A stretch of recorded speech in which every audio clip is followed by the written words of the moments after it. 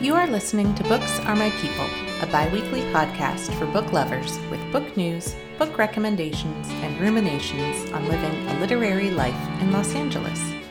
This is episode 29. It's going to be a super quick one today. There is a lot going on over here, and I got to get moving. So I've had the caffeine, and I'm going to be talking quickly and get us to the end. You'll be in and out in, 15 minutes or less. That's my goal. We'll see if I can pull it off.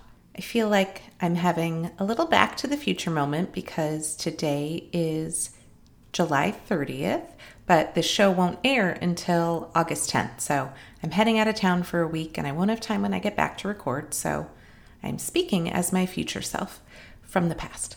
I wonder how my road trip went. Did I read as many books as I brought with me? We are ramping up for the start of school. The kids have to go back in August for the first time in order to make up for some lost days last year due to school being canceled because of the fires.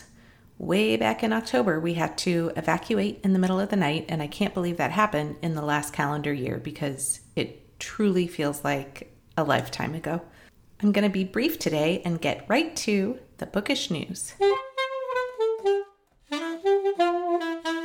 Jason Reynolds, the author of so many young adult novels such as Look Both Ways, Stamped, and When I Was the Greatest, will be publishing his first adult novel. It's called The Mouthless God and Jesus No. 2, and that will be coming out sometime in 2022. He's an amazing writer, and I'm really looking forward to this one.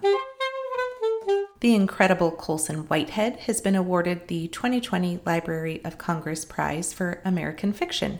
He is the author of The Nickel Boys and my favorite book of his, The Underground Railroad, to name a few. I have a ton of book-to-screen news for you today. The fantastic comic book series Paper Girls will be turned into a TV series on Amazon. It's such a fun read set in the 80s about middle school girls with a paper route who end up being in a time-traveling battle of sorts. And Magpie Murders is coming to PBS Masterpiece. This will be a series based off of the novel by Anthony Horowitz. That novel has been sitting on my Kindle for like 2 years now, and I have yet to read it. I think I just forget it's there, but this piece of news just reminded me. So I will have to open it. I've heard really, really great things about the Magpie Murders. Ta-Nehisi Coates' Between the World and Me is coming to HBO. I know nothing else about this than what I just told you, but I'm very excited about that. And fans of Comic-Con attended from home this year under the new name Comic-Con at Home. I will put a link to that in the show notes. The event was July 22nd to 26th, but I think you can still access some of the content. I'm not sure, but if that interests you, I will definitely link it up. And here's a plug for a Save the Date with this virtual Brit Bennett event. In conversation with New York Times writer Carla Hall on August 24th at 6 p.m. through the New York Times Facebook page. I've been keeping track of a lot of virtual author and literary events happening, so you can check them all out on the blog section of my author website at www.jennifercaloyeris.com. Now, on to the books. My first pick is my absolute favorite pick of the week, and it's called Enter the Aardvark by Jessica Anthony. She is also the author of The Convalescent, which came out in 2009, but I have not read that one yet. This book, Enter the Aardvark, came out, I think, in March of this year. It's a super quick read, just under 200 pages, and it is political satire. This book takes place in Virginia in 2020, where a closeted young Republican congressman, Alexander Payne Wilson, who is obsessed with Ronald Reagan, receives a taxidermied aardvark in the mail one day. He doesn't know who sent it, whether there's maybe a political message behind it, or whether or not it's from an ex-lover. The stuffed aardvark gets him into a bit of trouble when he's arrested for possessing wildlife without a federal permit, and this becomes a scandal and a threat to his career. This book definitely falls under satire, but also under absurdism. The tone of it reminded me of Sudden Death by Alvaro Enrique, which I talked about on episode 12, and also in tone, not in scope, of Voltaire's Candide. Woven into the story of the aardvark and the politician is a second thread that explores the taxidermist who made this very stuffed aardvark in London during Victorian times. After reading about the author, I learned that she wrote this book while serving as the bridge guard at the bridge of Starovo, which is between Hungary and Slovakia, and I just found that so fascinating. So if you are a fan of absurdist political satire and farce, then this is the book for you. I laughed out loud a lot. It is called Enter the Aardvark, and it's by Jessica Anthony. My next pick is a collection of connected stories called Turbulence by David Salzy. And I'm going to spell his last name for you. I think I'm pronouncing it totally wrong, but the spelling is Szalay. I have a completely irrational fear of flying. It doesn't keep me from taking trips. We've flown a lot over the last couple of years, but I really, really, really hate it. So I'm always perversely drawn to things that have to do with flying as a means of, I guess, understanding my fears a little bit more. I'm currently listening to the podcast American Skyjacker. I'm curious, has anyone listened to that one? And as you might guess from the title of this book that I'm going to talk about, Turbulence, these stories are all about passengers. And the titles of the stories are the initials of the airports that they take off and then land at. Each chapter or story thread takes off where the last one left off, but with a different protagonist. They're quite trim chapters or snippets, usually 10 pages or less, and I think this is because the writing project began as a BBC commissioned radio piece. The first story, for example, is about a woman who flies to London, where she is visiting her son who's dying of prostate cancer. She's on her way home to Madrid and gets sick while sitting next to a rich Senegalese man. So the next story follows the man flying back to Senegal. You kind of get the idea. I don't want to give too much of the storylines away because they're so short. But if you feel nostalgic and you're missing time in airports and the hustle and bustle of travel during this quarantine season, then you can pick up Turbulence by David Salay and get back to air travel. My next pick is written by the amazing Helen Oyeyemi, and it is called Gingerbread, and it came out originally in the spring of 2019. I am a huge fan of fairy tale reinterpolations. I absolutely loved Angela Carter's The Bloody Chamber and other stories, and I was inspired in my own short fiction collection, Unruly Creatures, to do a vague retelling of Hansel and Gretel in my story Stuffed, which was about a boy who finds a dead bird and takes it to the taxidermist's house who lives in the woods. It's a big taxidermy theme today. Anyhow, Helen Oyeyemi is a master storyteller, and she is also heavily influenced by fairy tales. Her book, Boy, Snow, Bird, which came out in, I think it was 2014, is inspired by the Snow White story. And in Gingerbread, the inspiration is clearly Hansel and Gretel, but it's not at all a retelling, rather more of a nod to the Hansel and Gretel fable that most people know. There are whispers, sometimes screams, of the fairy tale throughout. Gingerbread is about Harriet Lee, who is a teacher, and her daughter Perdita.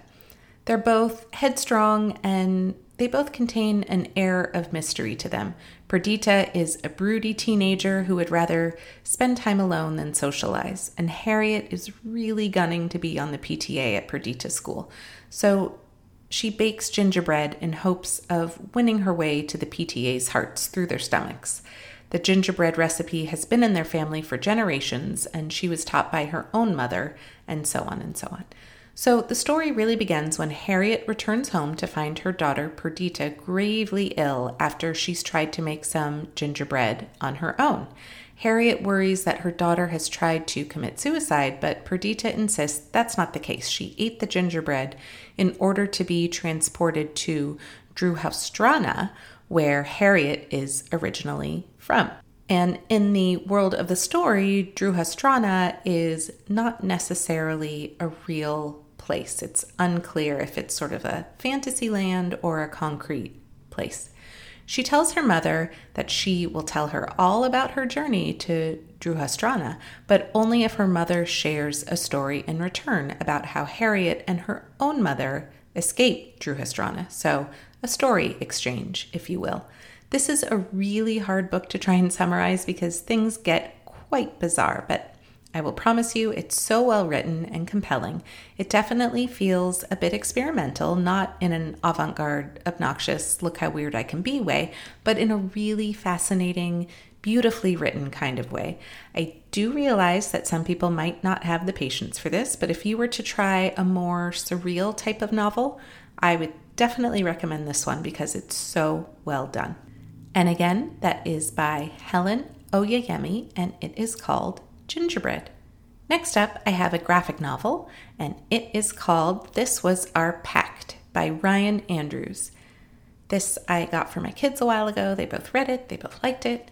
And in this graphic novel, it is the annual Autumn Equinox Festival where residents cast lanterns down the river, and Ben and his friends make a pact at this festival that they will follow the lanterns to their destination because they want to know where they end up. They want to know where the lanterns end up down the river. The lanterns are rumored by the townspeople to turn into fish further down the river. So eventually each friend gives up on the mission and goes home, all except for Ben and one other boy. So the other boy is Nathaniel, and he's the only one who stays. He's a star-loving factoid collector who ends up being a bit more adventurous than Ben. He is sort of the bullied kid in the group and definitely not Ben's ideal travel buddy, but under the circumstances, Ben is just happy to have anyone who will stick with him for the journey ahead. They are then joined by a third party, of course, a talking bear, who's on its own journey to fish. So soon the trio becomes lost and encounter a series of characters along the way.